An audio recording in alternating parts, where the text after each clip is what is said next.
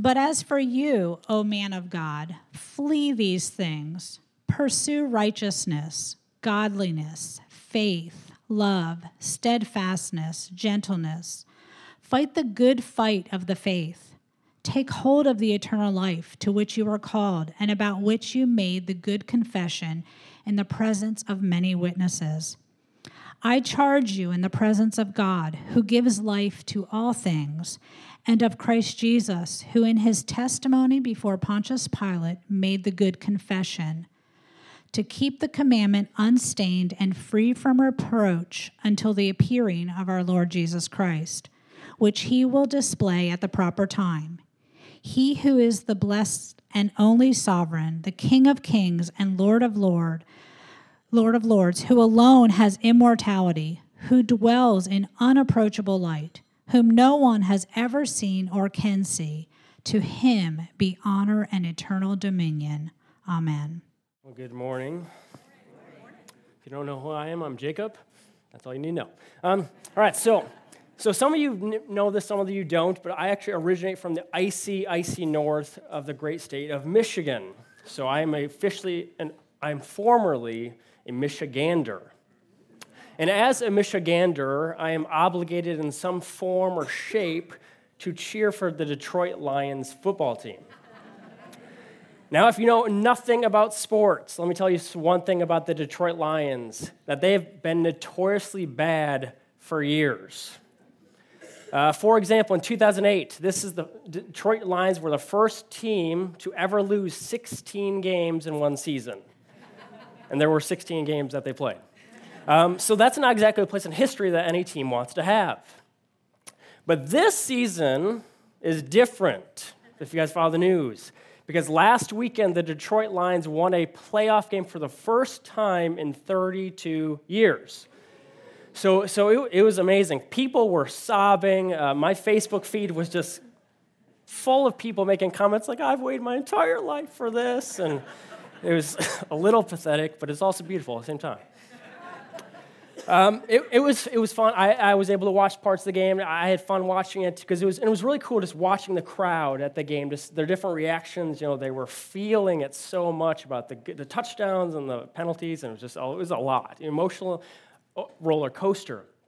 But as I was watching the game, the cameras kept flicking to one person in particular, and I was struck by this one fan that they would periodically go to. It was an older gentleman, and the reason that they kept flicking to him was that this man has been a Detroit Lions season ticket holder for 60 years, which means that this man has seen a lot of bad football. Like, he paid a lot for bad tickets.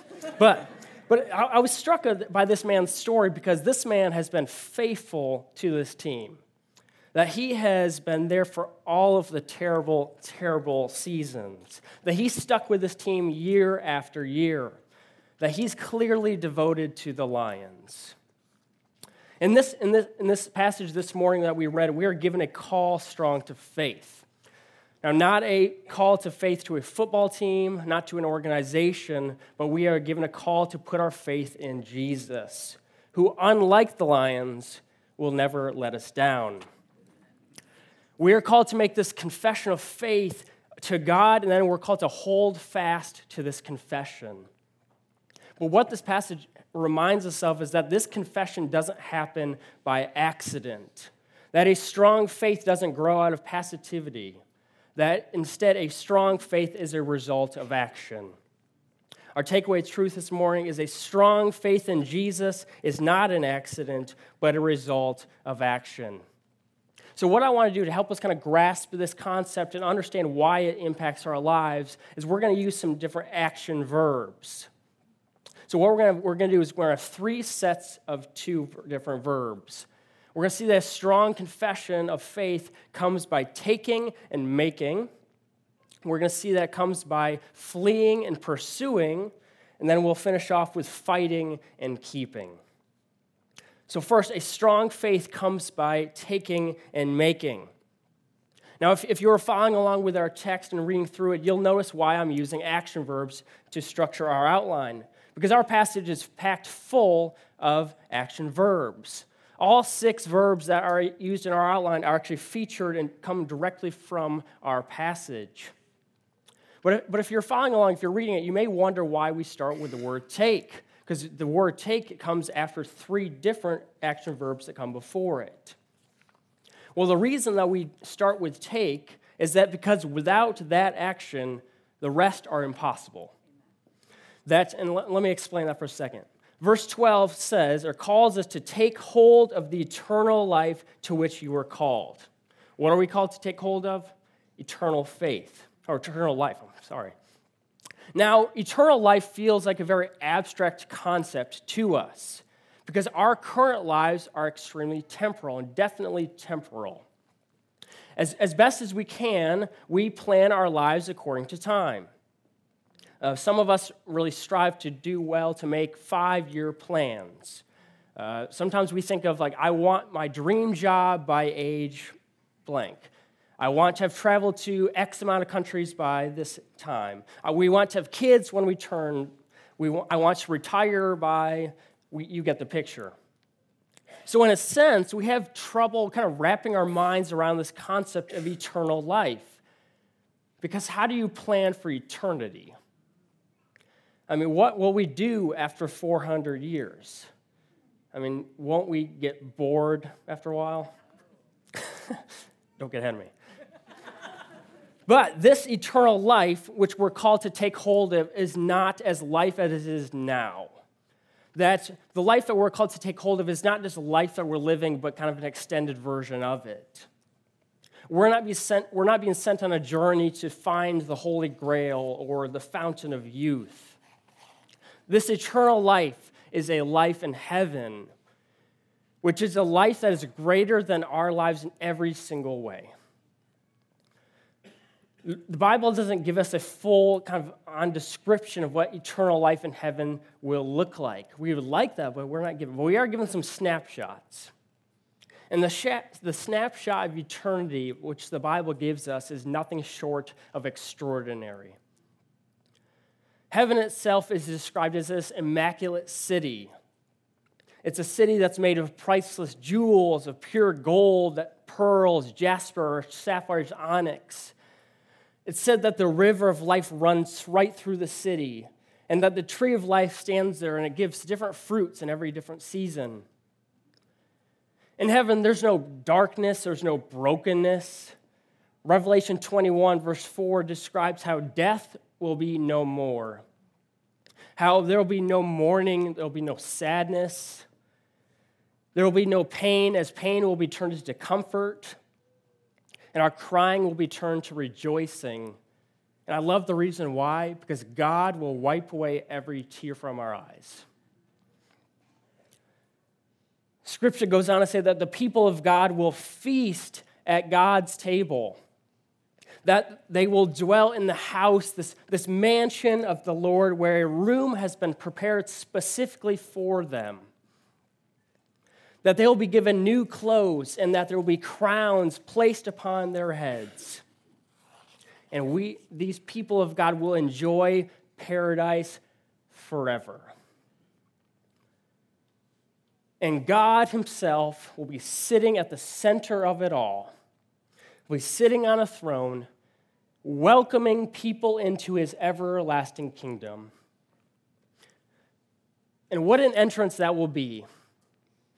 That as someone walks through those pearly gates, that the trumpets will blast, the angels will be shouting for joy, and God himself will be welcoming in his people as sons and as daughters. Christians will finally be home. We can't truly fathom what a life in heaven will be and how great heaven will be. It's greater than we can imagine. In 1 Timothy 6:12, we are called to grab hold of this eternal life, to claim entrance into heaven. But there's a problem, in that we can't afford the entrance fee. Because the price to enter heaven is perfect obedience to the law of God. And we fall so far short of that requirement. Because we are sinners. We are lawbreakers, rebels who have pitted ourselves against our God, so that we are not worthy to enter into heaven. Instead, we are deserving of a punishment in the righteous judgment of God, which means that we are destined for the pit, not for those heaven's gates. On our own, we are unable to grab hold of that eternal life because it's always going to be beyond our grasp. But the message of Christianity is not one of despair, but it's one of joy. Because the God of the Bible is a God of mercy and compassion. God knows our sin. He sees our brokenness, and yet he chose to show his people grace and mercy, which meant that he took on human flesh, which meant he was born as a baby. He lived a fully human life to eventually give up his life for his people. Part of that human experience is actually referenced here in 1 Timothy 6, as Pontius Pilate is mentioned. After Jesus has been arrested and questioned by the Jewish religious leaders, who in this sort of a joke of a trial, he's taken to Pontius Pilate, who is the Roman governor of the region. And these Jewish leaders, they desperately wanted to kill Jesus because they so hated him. But they didn't have this proper authority to do so. So they took him to Pilate, who did have this authority to kill. Now already by this point, Jesus has been betrayed by one of his disciples. The others have deserted him when he was arrested. He's been falsely accused of crimes that he didn't commit. He's been spit on, he's been mocked, he's been beaten, and he didn't deserve any of it. And now he's at the governor's house. He's tied up. He's surrounded by this mob of people screaming falsities about him, demanding that he be executed for crimes he didn't commit. And then Pilate asks him this simple question: "Are you the king of the Jews?" This is a pivotal moment in the life of Jesus, because this is a moment when Jesus could have said enough. This is a moment when Jesus could have just simply freed himself from the ropes. He could have called down his angels and just commanded them to smite all of these people who were attacking him. Because Jesus knew what would happen if he answered Pilate's question. But Jesus didn't deny himself here. He said, "You have said so." And it wasn't long after that Jesus was crucified. What Jesus did was he made the good confession that he is Lord. That he's not only the king of the Jews, but he is king of the whole world. While Peter was busy denying even knowing Jesus, Jesus was not denying his true identity, even though it would lead to the cross on Calvary. Jesus did this because of his great love for us, so that we can have eternal life in heaven with God. Many of you are familiar with the name John Calvin, and he once wrote in this kind of idea that God's Son stood trial before a mortal man and suffered accusation and condemnation that we might stand without fear in the presence of God. Jesus confessed that he is Lord, and we are called in 1 Timothy 6 to make the same confession that Jesus is Lord. And making that good confession is the way that we grab hold of that eternal life. By confessing that I am a sinner in need of salvation, and that Jesus is the King of Kings and the Lord of Lords who died to take my punishment. We're called to say that confession. And then we're called to believe that death did not hold him. That on that glorious, wonderful Sunday morning, Jesus was victorious over sin and death as he came out of the grave. If I make that confession that Jesus is Lord, eternal life in heaven is my future. And we say that with confidence because of verses like Romans 10:9, that if you confess with your mouth that Jesus is Lord and believe in your heart that God raised him from the dead, you will be saved. But I want us to notice that this confession is never meant to stay as a private confession. We are called to confess this with other people. The Christian journey is never meant to be a solo adventure, but it's to be lived out in the context of the church with other Christians. Timothy himself made this confession in the presence of many witnesses and many believers, and we're meant to do the same. Here at Covenant Church, this is part of our membership process, in that we ask you to make a public confession of faith in front of the church body. And the point isn't to embarrass you or to make you just cower in your shoes, but it's to serve as an outward sign of the inward confession that you've made. And it's a beautiful thing because it actually reminds the rest of us as well that we are called to hold one another accountable. That we're called to remind each other of the confession that we have made and to live the life that Christ has called us to live. So my question for us this morning, friend, is have you made that good confession? Have you asked Christ to free you from the pit and to give you the gift of eternal life in paradise? Because if you have not done that, now is the moment. Don't linger.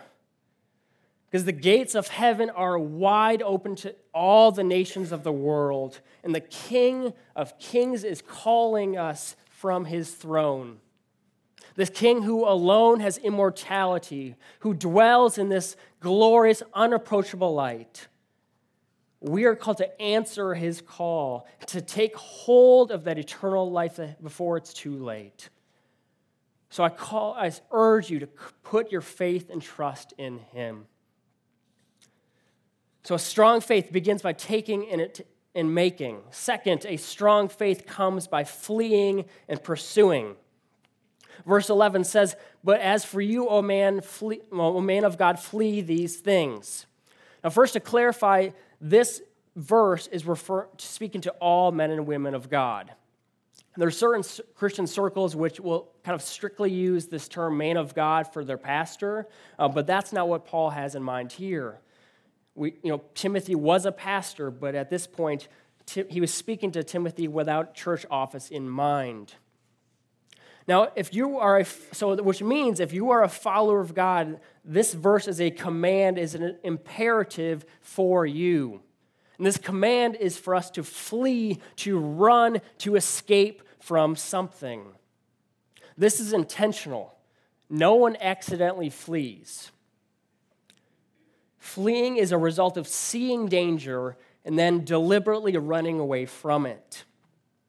The dangers that us as Christians are called to run from are actually mentioned in the verses that were leading up to what we read this morning, so we didn't read them.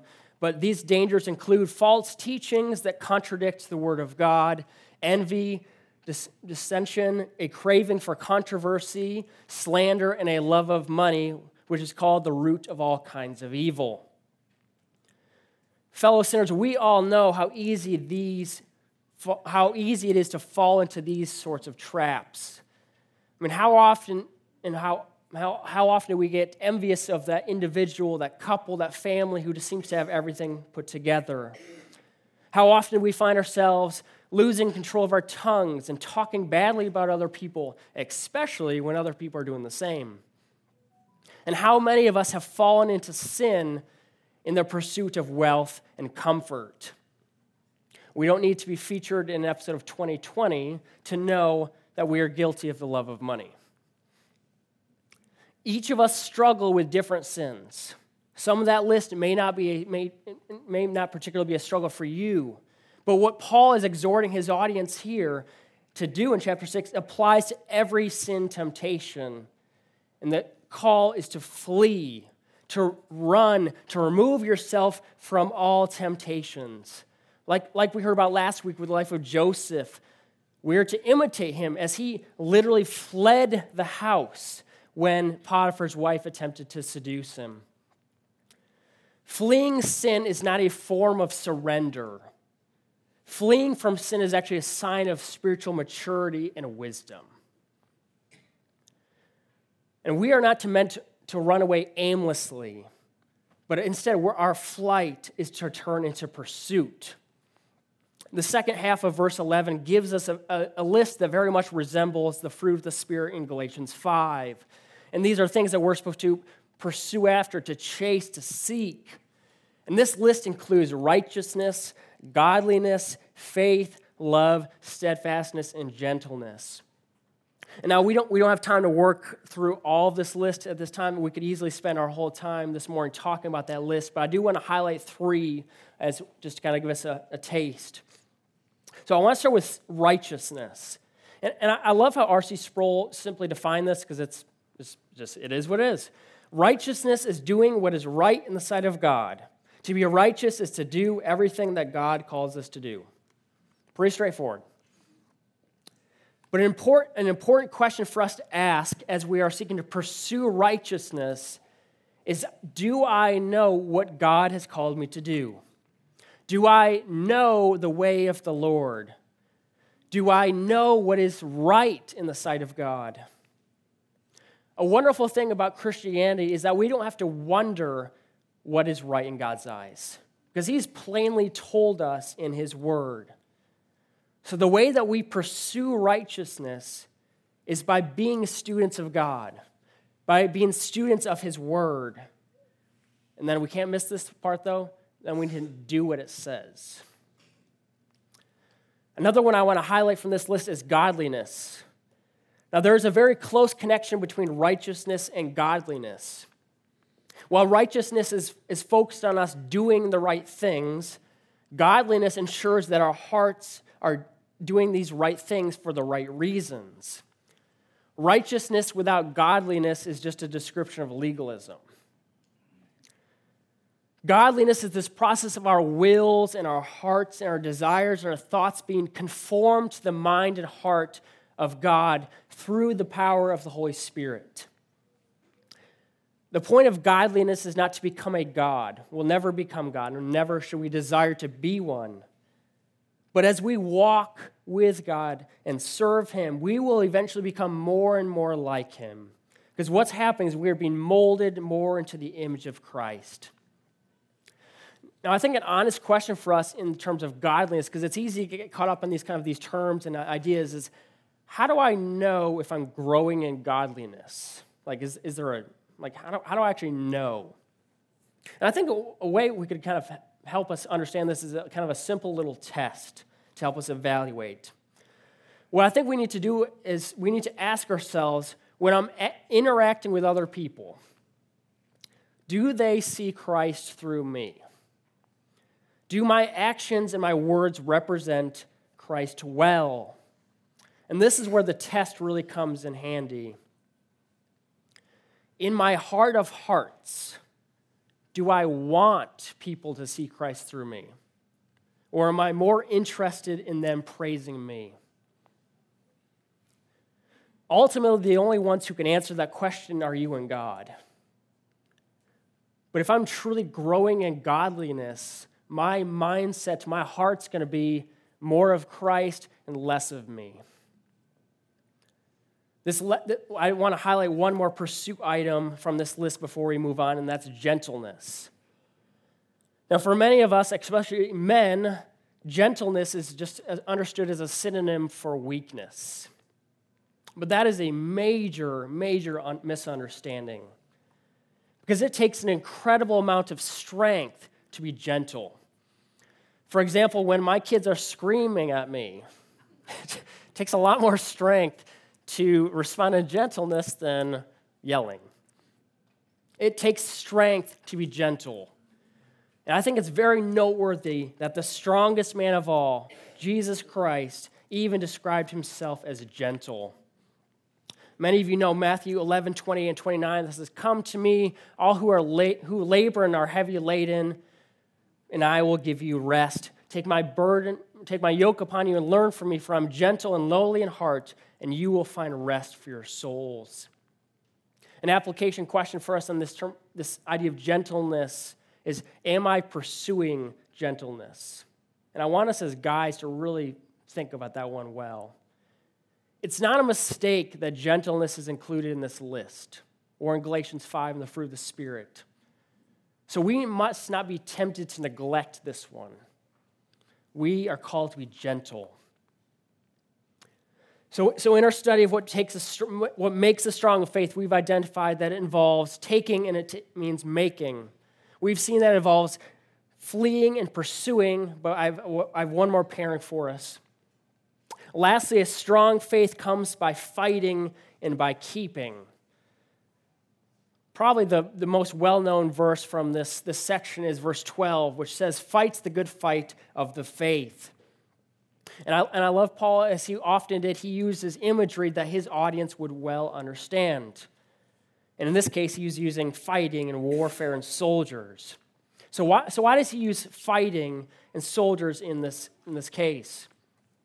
Well, because we are engaged in a twofold battle in this lifetime. We're involved in a battle against Satan, who is called the destroyer.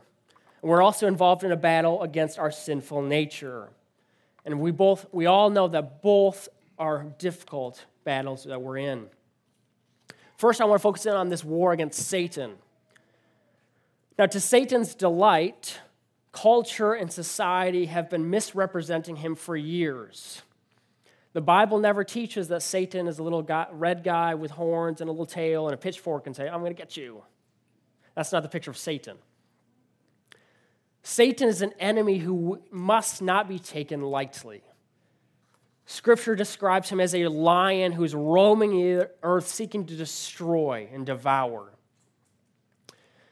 He often disguises himself as an angel of light. He is called the deceiver. And it's very clear from Scripture that he does possess a certain level of power. He hates God, and anyone who follows after Christ is his enemy, which means that if I'm a follower of Christ, Satan will attempt to attack me in all sorts of ways.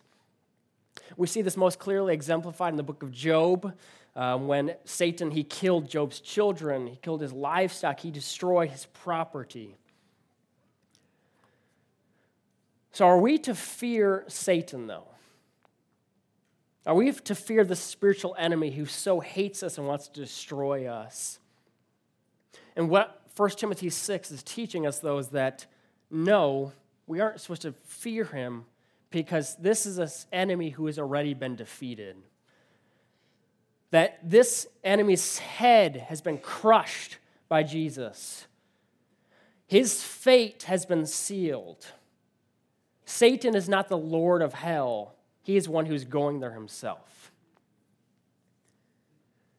Which means, though, that even though Satan may afflict us, even though he may discourage us, he may even torture us, there is nothing that he can do which will take us out of the hand of God. The writer of It Is Well With My Soul, Horatio Spafford, he famously wrote about this as he was going through life situations which were very similar to those of Job. If you want to hear a tear-jerking story, look up his life. But in that song, which many of us have just clung to over periods of our lives, that second verse he said this: "Though Satan should buffet, though trials should come, let this blessed assurance control that Christ has regarded my helpless estate and hath shed his own blood for my soul." Friends, Satan can do many things, but he cannot undo what the love and blood of Jesus has accomplished. We have this battle against Satan, but we also have another battle, and that's in this lifetime, that's the battle against our own worldly desires, our own sinful natures. Through the work of Christ, we have been brought from death to life, and we're being sanctified through the Holy Spirit so that we are being molded more into the image of Christ. But on this side of heaven, none of us will ever be perfect. We will all continue to struggle with sin, which means that if you meet someone in your life who says that they no longer sin, congratulations, you've met a liar. We all will struggle with sin until the day that we die, which is why Paul calls us to fight. We are called to put on the armor of God, which is used to fight the schemes of the devil, but it's also to fight the schemes of our own sinful nature. Our old temptations, our old sin patterns will not go down without a fight. So if we want to truly live for Christ, if we want to honor him, we will need to be intentional by putting on that full armor of God. And that leads us right into the charge that is given to us in verses 13 and 14. Those verses say, to keep the commandment unstained and free from reproach until the appearing of our Lord Jesus Christ. So how does this connect with putting on the full armor of God? Well, what we're being called to do is we're called to keep and to defend the Word of God, which means that we must be willing to defend orthodoxy, to defend right doctrine, and not allowing false teachings to work their way into our church. We are also called we must be willing to stand up for this truth, even if the rest of the world opposes us for it. We're also to defend and keep the commandment unstained by living according to the way that the Word teaches. There's a strong call here in an exhortation to live in a way that we don't stain God's Word in the eyes of non-Christians. Non-Christians may disagree with what we are teaching and saying. They may even hate us for what we say. Jesus warned us of that. They will hate us. But we should do our best to make it nearly impossible for them to hate us by the way that we live and by the way that we obey the teachings of Christ, by the way that we demonstrate our faith. This morning we talked a lot about intentionality and the activeness that is involved in developing a strong faith. And I'm sure that some of us feel pretty convicted and maybe even discouraged if our faith feels weak. But let me leave us with a kind of a final reminder that Christ loves us, and he has succeeded in what we have failed in. Because God's word says that his grace is sufficient for me. And now that Jesus, after having succeeded in where we failed, he's waiting for us in heaven so that someday we will see him face to face. And on that day, our faith, which may be entirely weak at some moments, will be turned into sight. Let me pray for us. Gracious Lord, we are in awe of what you have done for us, and we ask that you help us to grab hold of the eternal life that you have promised and you offer to us, Lord. Give us strong faith, help us to be molded and grow in godliness, and help us to never grow tired and weary of sharing the good news with those around us. And all these things we pray in the name of Jesus. Amen.